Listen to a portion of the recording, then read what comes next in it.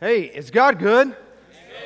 All right, so we got some of you are new today, and some of you are not so new today. So we're going to teach everyone. All right. So are you guys ready? Those of you know what I'm about to do. You shake your head. You got me. All right. God is good. All the time. And all the time. God is good. All right. Now everybody knows what we're doing. Should we do it again? All right. Here we go. God is good. All the time. And all the time. God is good. Man, I am blessed to be here. My name is John, and I am blessed to be the pastor of this amazing church. And so, hey, if you're new today, we want to welcome you. Thank you for joining us. And some of you are here every year on Easter. Some of you are like every 6 weeks. Some of you are every week. It doesn't really matter. I'm just glad you're here today. Amen. And because we're here for the same reason, as Carlos already mentioned, we're here to celebrate the risen Savior. And as he alluded to 1 Corinthians 15, we're going to go to that here in a little bit. But Paul was saying if the resurrection didn't happen, then it's pointless for us to be here. Let's go home and already eat our lunch, right? The one day of the year where we eat. How many of you eat the deviled eggs? Yeah, I don't know why they call it deviled eggs on Easter, but I want you to think about something as the video alluded to. I've been wrestling with this thought really for a couple months now. I read the book called The Real God, and it kind of spurred this thought of this next 7 weeks in this series about the real God. And to be honest with you, growing up, now I grew up, some of you grew up like I did, some of you probably didn't, but I grew up in a Christian home. My mom and dad, I always knew they loved me. They proved they loved me all the time with a belt, if you know what I mean. And they demonstrated their love. But I kind of always grew up, especially now that I'm older looking back and thinking through, I wonder if you've ever even thought that. What's the mental or visual image of God that you have? What's the picture that comes to your mind? And, you know, the video mentioned about 5 things there, whether that's a politician, and I hope that's not your view of God, but maybe it's that image of a father. And for me, growing up, I kind of always my image of God was always kind of a cross between 3 different ones. That would be a principal, a police officer, and a judge. And the reason and what that led me to do or act like was I always felt like God was angry at me. Did you ever feel like God was just angry at you? That's just kind of the way and it wasn't really anyone's fault. It's just what I thought. It's just a collection of my thoughts based on my experiences, that God was always angry at me. Or maybe that he was always disappointed in me. I grew up with a lot of rules, and so I guess I just equated the fact that, well, God has a lot of rules too. In fact, the Christian school I went to, we rented out a water park one year. It was a small water park, much smaller even than like NRH2 over here. And we rented out, it was just our school. And we had, all the guys, we had to wear jeans and a t-shirt. You guys are like, I don't know whether to laugh or to cry for you. I'm not sure. Anybody ever tried to go down a water slide in jeans and a t-shirt? But hold on. That's not the bad part. Because what goes down must not what? Have you ever tried to walk up over and over and over again with a wet pair of Wranglers? Do we all know? We don't have to say it. We just know it, right? So I just had this image of God that he was like he just had a list of rules. And as soon as I got out of line, it was going to be like school again. And I was going to walk to the principal's office. And he had this little metal chair a little metal folding chair in the corner of his office. And I think it had my name on it. And so when I would go in, he's like, well, grab the chair. So I'd grab the chair. Anybody know where I'm going with this? And you just bend over the chair like that. And when I left that school, I stole that paddle, by the way, just so you know. But I always thought that God was just ready to whack me back into line. And that may not be your story. Your story may be that you know, you view God as maybe distant. I think one of the biggest ways that many people picture God is a father, because all throughout Scripture, Even Jesus said, God, my Father. That's one of the pictures that we are supposed to view God as a father. And interestingly enough, when we were, my wife and I were driving down the road, and we were thinking through this, and I was asking her to help me process this. And even before we did this video, I was like, here's 5 things. Here's the 5 things I think that we could picture. And she said, well, 2 of those are good things. And I said, well, what do you mean? And she said, well, Father, that's a good image of God. And I said to her, well, it's a good image to you because you had a good father. So maybe you're not like my wife or like me. You don't that when you picture God as God my Father, that maybe is not a good image. So we all are a collection really of our past experiences, and even what people have taught us have led us to have some visual image of God this morning. You walked in this morning, whether you really thought about it or not, you have a visual image or a mental picture of who God is. And it may not even fit into one of the small 5 categories that we've just kind of thrown out in this video. But on your bulletin has this quote I want you to look at. So a lot of this series that we're going to walk through is based on this book, The Real God. And the truth is, The Real God that Chip Ingram wrote, this book is also based on another book called The Knowledge of the Holy, written by A.W. Tozer in the early 60s. But what these 2 statements will kind of guide us a little bit in the next few weeks. And let me just, as you're kind of opening up your Bible, if you got your Bible, turn to Isaiah. We're going to be Isaiah chapter 40. We're going to go through a few different passages, but if you're new to open up the Bible, Isaiah may be hard to find, and so I'm going to give you some time to look that up. If you're new to the Bible, also in the front, there's usually always a table of contents that will kind of give you the page number for where Isaiah starts. We'll be in Isaiah chapter 40. Or maybe you have your phone or your iPad with you. You can go to the YouVersion Bible app. The sermon outline that's in your bulletin is also on that app as well. But this statement here, what comes into our minds when we think about God is the most important thing about us. Think through that. It's a really deep thought, and I'll be the first to confess I'm not really a deep thinker. So process through this. What comes to our minds when we think about God is the most important thing about us. And in other words, how we view God, that mental or visual picture you get of God, that descriptive word that maybe you get of God, it's going to guide your thoughts, your feelings, and your actions. How you view God is going to determine how you live. But it's going to have a major role. And so how we view God is the most important thing about us. Which leads, when you think about my view of God leads me to my actions, my thoughts, and my feelings, the next statement makes a little more sense. We tend by a secret law of the soul to move toward our mental image of God. So unconsciously, we're going to always move towards that image of God. In other words, that image of who we see God to be, whether He is an angry father, maybe He's a distant father, maybe He's the cop that's setting the speed trap for you, maybe He's the principal that has, way too many rules and a strong right arm. However you view God to be is going to direct your actions, your feelings, and your emotions. So that's why it's really important for us, and I want to encourage you, if you don't have a church home that you normally go to, I would encourage you to join us next week. This is going to be like a 7-week journey on trying to unpack this. Who is God? Because the truth is, God wants us to know who He is, but I do have maybe some good and some bad news for you this morning, that the reality is everyone in here this morning, me included, has a distorted image of who God is. Okay, so it's not like I'm trying to tell you your image is wrong of God. I'm joining with you saying we all have a distorted image of who God is. And in fact, Paul wrote in Corinthians that we're all going to have a somewhat distorted view of who God is until we get to heaven. He used some words like, you're going to look, like now looking at God is looking through a dim glass.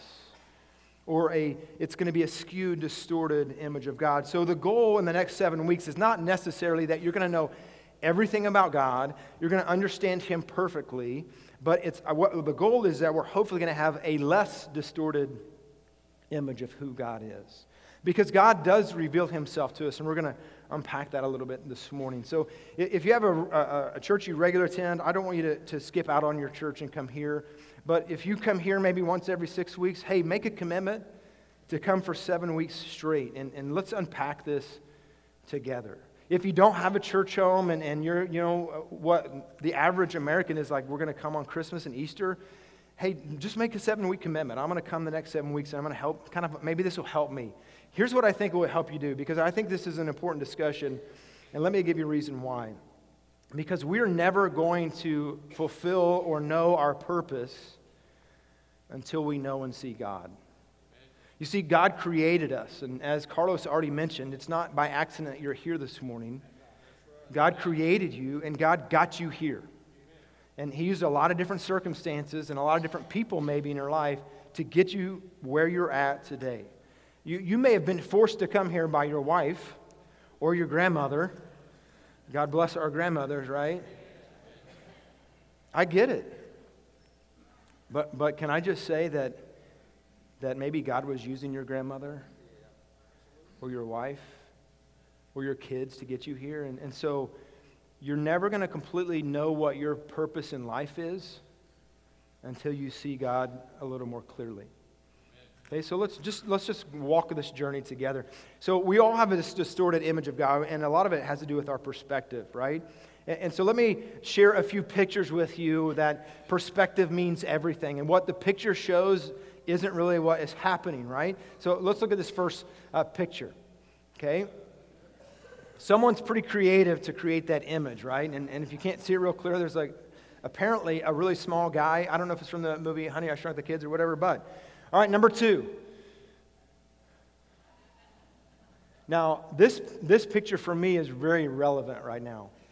I am training to go on a 220-mile hike in August, okay? And it's called the John Murray Trail. And I'll be honest, after about 8 miles, I've been walking some days from my house in Burleson here to work, carrying a 35-pound backpack. And that's what it feels like after about 8 miles, all right?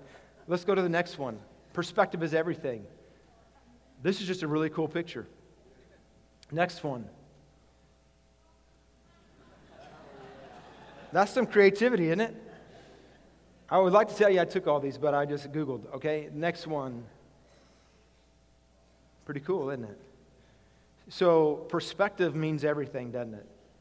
And so your perspective of God that you walked into this morning is based probably a lot on your experiences, maybe what you've been told, maybe what you've been told even in a setting like this, in church. So perspective is powerful. All right, so let's walk this outline, all right? If you have your bulletin, open it up. If you're on the YouVersion, you can walk through us there. 3 things that are going to start us on this journey. Okay, these are like 3 foundational understandings, 3 foundational things that I want you to understand as we move forward the next few weeks in unpacking who's the real God. Number 1 is this, and this is really going to be deep and profound. God is not like you, okay? I didn't say God doesn't like you. God is not like you, okay? God is not like you, but the reality is most cultures, most religions want to create a God that is like them.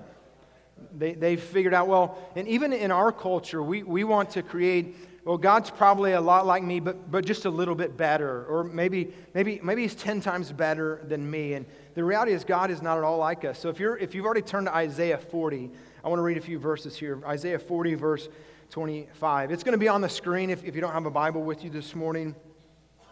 Isaiah 40, verse 25. It says, "To whom then will you liken me? Or to whom shall I be equal?" This is God talking, and now he's going to reveal who's talking. He says the Holy One.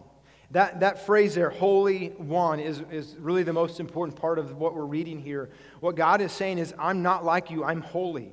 And holy really just means set apart or separate or different, or in this context we would say he is a cut above, like he's way beyond. He is holy and we are not. He is God, we are not. He's the creator, we are the creation. Verse 26, lift up your eyes on high and see who has created these things, who brings out their host by number.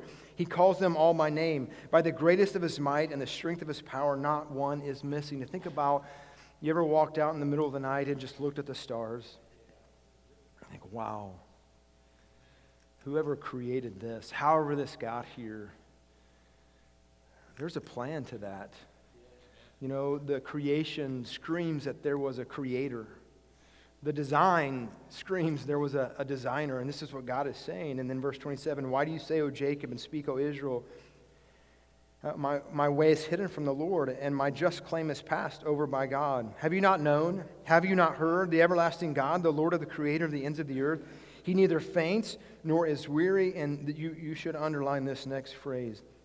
His understanding is unsearchable. In other words, God's bigger than you think. God is greater than you think. You could fill in whatever adjective. God is holier than you think. And not only is he greater than you can imagine, but God is beyond our capacity to even comprehend.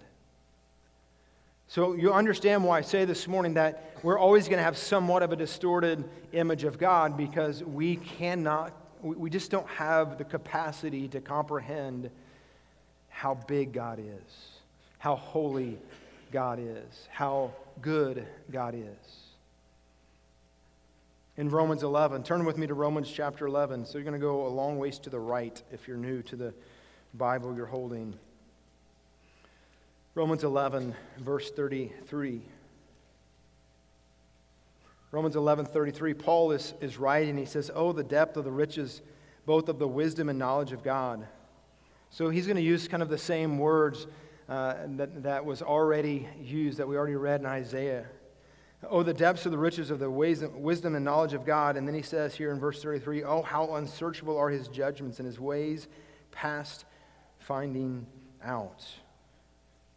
Again, we do not have the capacity to completely comprehend how big and how good and how great God is. He goes on to say, for who has known the mind of the Lord, or who has become his counselor, who has first given to him, and it should be repaid to him. For of him, listen to this, verse 36, for of him and through him and to him are all things, to whom be glory forever. Amen. In other words, God is the creator, we are the creation. And we tend to want God to be like us. Even though God created us in his image, the reality is we are not like God, and God is not like us. He is way bigger. He's way beyond our capacity to comprehend. Number two, not only is God not like you, but we have a tendency to put God in a box.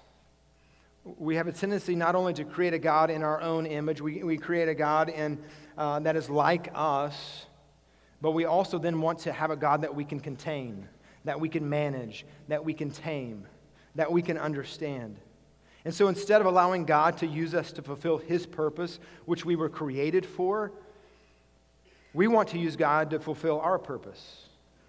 Do you see the change there? Instead of allowing God to use us to fulfill his purpose, we want God to fulfill our purpose. And so we create a God in our mind that is like us, and we create a God in our mind that we can contain, that we can manage, that we can put in a box. Well, because I think this way, then God must be like this. And because I want to do this, then I think God is like this. But the reality is, this is nothing new. Turn back a few pages in Romans chapter 1. Paul again is writing, and so I don't want us to think this is not an American problem. Okay, we see this in our culture. We've created a God who's like us. We've created a God that we want to put into a box. But it's not just an American problem. Okay, this is not something new. Paul writing, and he says in verse number 21, Romans chapter 1, because although they knew God, they did not glorify him as God, nor were they thankful, but became futile in their thoughts, and their foolish hearts were darkened. Professing to be wise, they became fools, and changed the glory of the incorruptible God into an image made like corruptible man, and birds, and four-footed animals, and creeping things. Now, it made me think when I read that passage of Scripture, go back to Exodus chapter number 32. So if you're new to this, turn all the way back to the left, all right? We're going to go Genesis is the first book in the Bible, then Exodus. And in Exodus chapter number 32, if you're not familiar with the story, the nation of Israel, God's chosen people, they've been in bondage for over 400 years to the nation of Egypt. You guys have probably seen, or at least seen parts of the movie Moses with, I forgot who the main character was of that. Who is it? Charlton Heston. I knew someone would say it out. Did anybody see it was on TV last night? All right. How many of you watched it? All right. Not me. All right. So that's why I couldn't remember the guy's name. But you've seen that. So you hear about the 10 plagues, and God is showing his power, and he's getting the nation of Israel out of bondage and slavery to the Egyptians. And right after they get out of bondage and freed from slavery, God's done this amazing, powerful work. And look what the nation of Israel does. Verse 1 of chapter 32. Now when the people saw that Moses delayed coming down from the mountain, the people gathered together to Aaron and said to him, "Come, make us gods that shall go before us. For as for this Moses, the man who brought us out of the land of Egypt, we do not know what has become of him." And Aaron said to him, "Break off the golden earrings which are in your ears of your wives, your sons, and your daughters, and bring them to me." So all the people broke the golden earrings which were in their ears and brought them to Aaron. He received the gold from their hand, and he fashioned it with an engraving tool, and he made a molded calf. Then they said, "This is your God, O Israel, brought you out of the land of Egypt." So when Aaron saw it, he built an altar before it, and Aaron made a proclamation and said, "Tomorrow is the feast of the Lord." Then they rose early the next day, offered burnt offerings, and brought peace offerings, and the people sat down to eat and drink and rose up to play.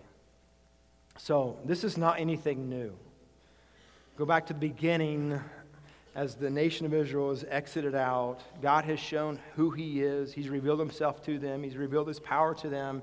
And immediately when something goes a little different, it says there in the first part of that, when Moses went on the mountain, they didn't know how long he was going to stay up there. According to the timeline, we don't exactly know how many days he was on the mountain, but it was less than 40 days. And they were freaked out, and they made a golden image out of the very gold that God had given to them when they left Egypt. And they worshiped the golden calf and said, "This is the God who brought us out of Egypt." But we do the same thing. We've created a God that's like us, and we've created a God who fits in our culture and our way of thinking, where we want him to be. All right, let's continue. Number 3. So, God reveals, not only do we understand that God is not like you, we like to put God in a box, but number 3, God reveals himself to us. So this is great news this morning, all right? This is great news. Now, I've kind of set you up a little bit by saying, well, we're not ever going to get a clear picture of God, but let me just say, we get enough picture of God in his word that's why we're here, to celebrate, because we know this is one of the greatest things, is to understand that God created you for a purpose, and that God loves you. And there's 3 different ways. It's a kind of bullet points in your outline this morning that God has revealed himself to us. The first is God has revealed himself through creation. And for sake of time, I'm going to take time and read all the verses, but I've kind of alluded to this already. Go outside and look at the stars and argue with the fact that there can't be a God, right? Or at least some force that's created all this. And so God has revealed us. And in Romans chapter 1, he said that we all stand guilty before God because of his creation. That's why I love to go outside and talk to God. So creation, God speaks and reveals himself to us through creation. The second way God reveals himself to us is through his word. So many of us have a Bible or opened up, or thank God for some really smart people who have it on our phones. And you understand how significant it is this morning that you're sitting in a church holding a Bible? I mean, even this morning, we woke up to news of over 200 people that have been killed in Sri Lanka, attacked for attending an Easter service. Over 500 that we know of now wounded. And what I'm saying to you is that the Bible you may be holding in your hand, or it's on your phone or on your iPad, it has been the most attacked piece of literature in all of human history. And even though it's the most attacked piece of literature in all of human history, guess what? We still have it today. Amen. Why do we still have it? It's because God has revealed himself to us through his word. And I'm thankful for the word of God. Amen. So he's revealed himself to us through creation and through his word. And these two forms of him revealing himself to us, they reveal to us how to know about God, that God is revealing himself to us. But the third one, the third bullet point there, not only has he revealed himself to us through his word and through creation, but through his son, Jesus. It was the most precious way for him to reveal himself. That's why we're here this morning to celebrate that God revealed himself to us through his son, Jesus. You know, one of the things, most important things he revealed to us through sending his son, most of you know this, a lot of you, John 3:16. For God so loved the world that he gave his only son, that whoever believes in him should not perish but have everlasting life. God revealed a lot to us through his word in that one verse, didn't he? And he sent his son to reveal his love for us. That's what Romans 5:8 says. God demonstrated his love toward us, that while we're yet sinners, Christ died for us, for me. Turn with me to John chapter 14, and when we think about Jesus revealing himself, Jesus revealing God. The night that Jesus would be arrested, one of his disciples came to him and asked him a question. Thomas asked the question, and that's where we're going to pick up the story in John chapter 14. And I think Thomas has the same question that maybe some of us in here this morning. It's really the question of this series. Well, who is God? And what is he to me? Who's the real God? I want to know who God is. And so Thomas asked this question in verse number 5. Thomas said, Lord, we do not know you. We don't know where you are going, and how can we know the way? Do you get the question in there? Is all this real? Who is God anyways? And Jesus, who are you? I love the Bible that it's very, if you really dig into it, it's very transparent. Like you see a lot of messed up people that God uses. Amen. And I'm thankful for that because I was a messed up guy. And I'll be honest with you, I'm still a messed up guy. I make mistakes all the time. Can I get an amen? Amen. I mean, at least I won't feel so bad, right? So here, if you go to a church and everyone has to act perfect and pretend like they're perfect, can I tell you something? Go to a different church, okay? Because that's not at all in the Bible. This Bible is filled with like messed up people that have some real questions and have messed up a lot. And Thomas is like, Thomas has just spent 3.5 years with Jesus watching all the miracles. Like, how can we really know? And Jesus answers his question. Jesus said to him, I'm the way, and I'm the truth, and I'm the life. And no one comes to the Father except through me. Amen. So before we can ever take maybe the next step to trying to completely understand who God is, we can do a lot of study, and we can search the scriptures. But what Jesus told Thomas, and we won't take time to read the rest of the passage, but the rest of the few verses, Jesus is basically telling Thomas, God sent me. Me and God were one. If you know me, you know God. If you know God, you know me. So how do I get to know God? What Jesus would be saying to us is, know me. The closer we get to Jesus, the more we know about God. The closer we understand, the more we understand about Jesus, the more we understand about God. And in this verse is the most important thing we can know about Jesus. The most important thing we can understand about God is Jesus says, how do you get to God? How do you know who God is? What were the words of Jesus? I'm the way, I'm the truth, and I'm the life. No one knows God, no one can get to God except that they come through me. You see, 1 Corinthians 15, I want you to turn there with me. 1 Corinthians 15. To understand this a little more, Paul is writing. So we understand this morning that Jesus is the way to God. To understand God, we have to come to Him through Jesus. But I love these 4 verses this morning. These 4 verses of Scripture that Paul writes that completely explain what it means to go to God through Jesus. So Jesus' words, I'm the way, truth, and life. No one gets to the Father except through me. So the most important thing we can understand is, well, how do I get to Jesus then? If Jesus is the way, and Jesus is the truth, and Jesus is the life, and I can get to God by knowing Jesus, well, then how can I know Jesus? How do I get to Him? What is the way? And Paul writes in 1 Corinthians 15, moreover, brethren, I declare to you the gospel, which I preached to you, which you also received, in which you stand, by which also you are saved, if you hold fast the word which I preached to you, unless you believed in vain. And so let's unpack these first 2 verses really quickly this morning, because there's some kind of what maybe we would term as church words, but they're really Bible words that maybe need some explanation. And the first one is, Paul says, I preach to you the gospel. And you believe the gospel. And because you believe the gospel, you were saved. So what does the gospel mean? It simply means good news. Everybody likes good news, right? I got great news for you today. I've already shared it with you. God loves you so much that He sent His Son to die for you.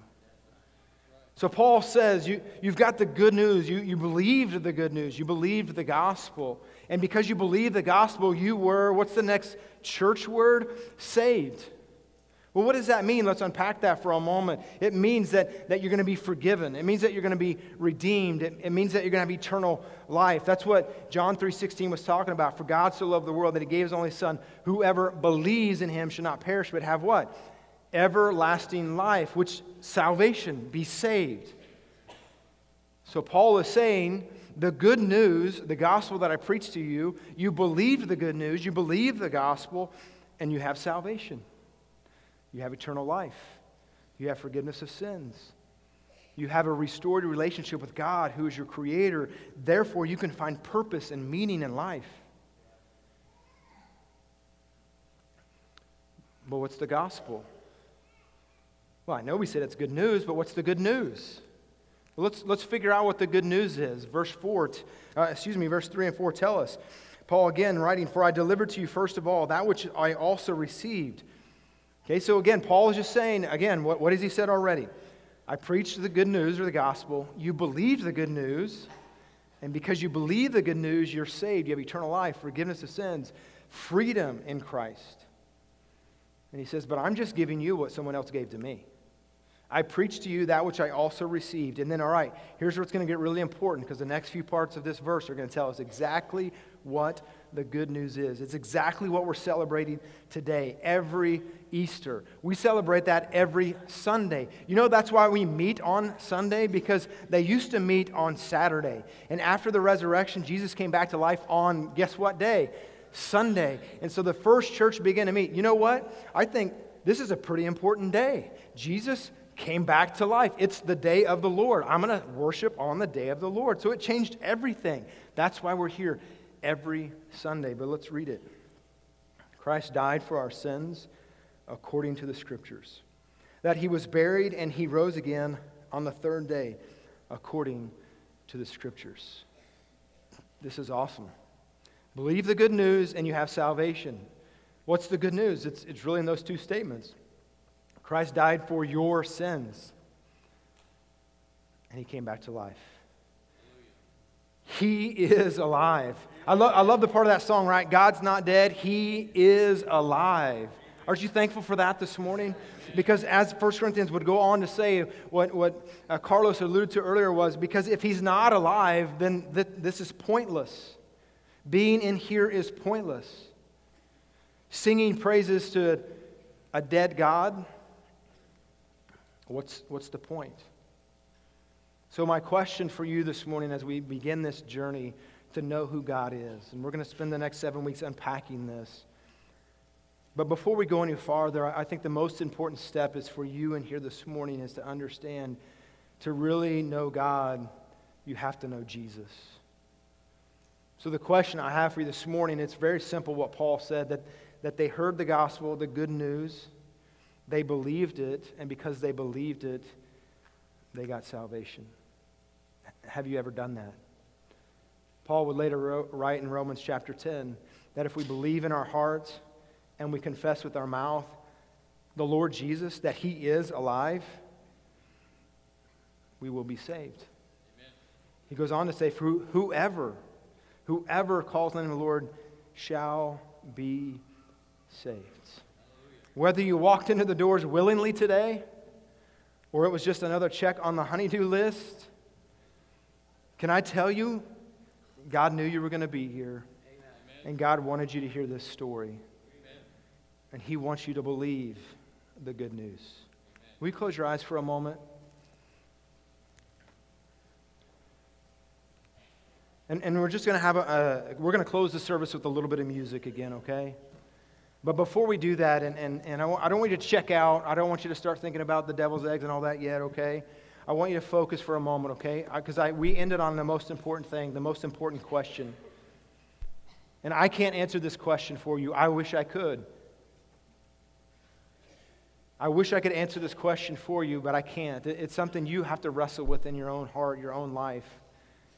And here's the question. Again, it's not about your church attendance. It's not about why you're here or why you thought you were here. The question really comes down to this is, have you believed the gospel? Have you believed the good news? And I gave that to you. The good news, the gospel is this, that Jesus died for your sins.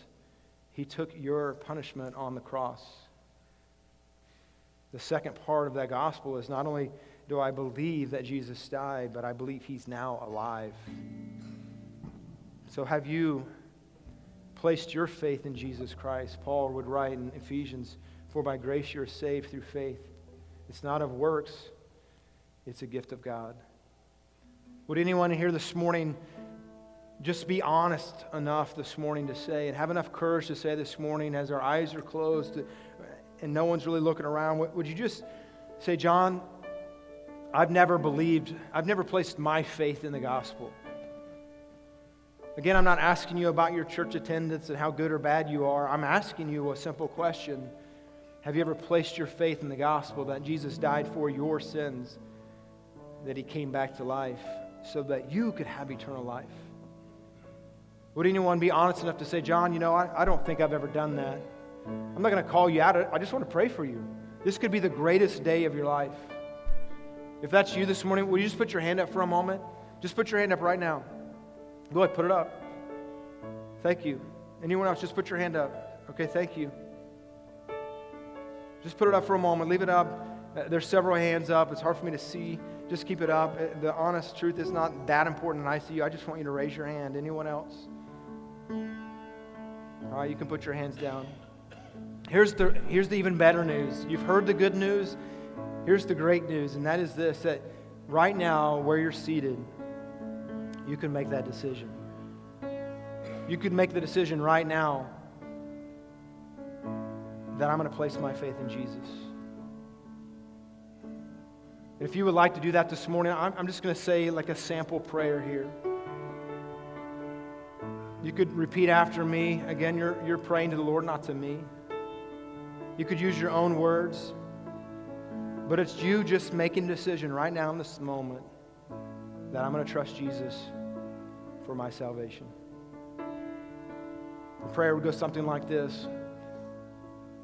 Lord, I know that I've messed up. I know I'm a sinner. I've just heard the good news. And I believe that Jesus died for my sins. I ask you to forgive me of my sins. I'm placing my faith for my salvation in Jesus. If you prayed that prayer this morning, again, our eyes are still closed, would you just put your hand up for a moment? I just want to celebrate with you. I'm not going to call you out. Thank you. Just put it up. Just put it up. Thank you. Thank you. Just keep it up for a moment, please.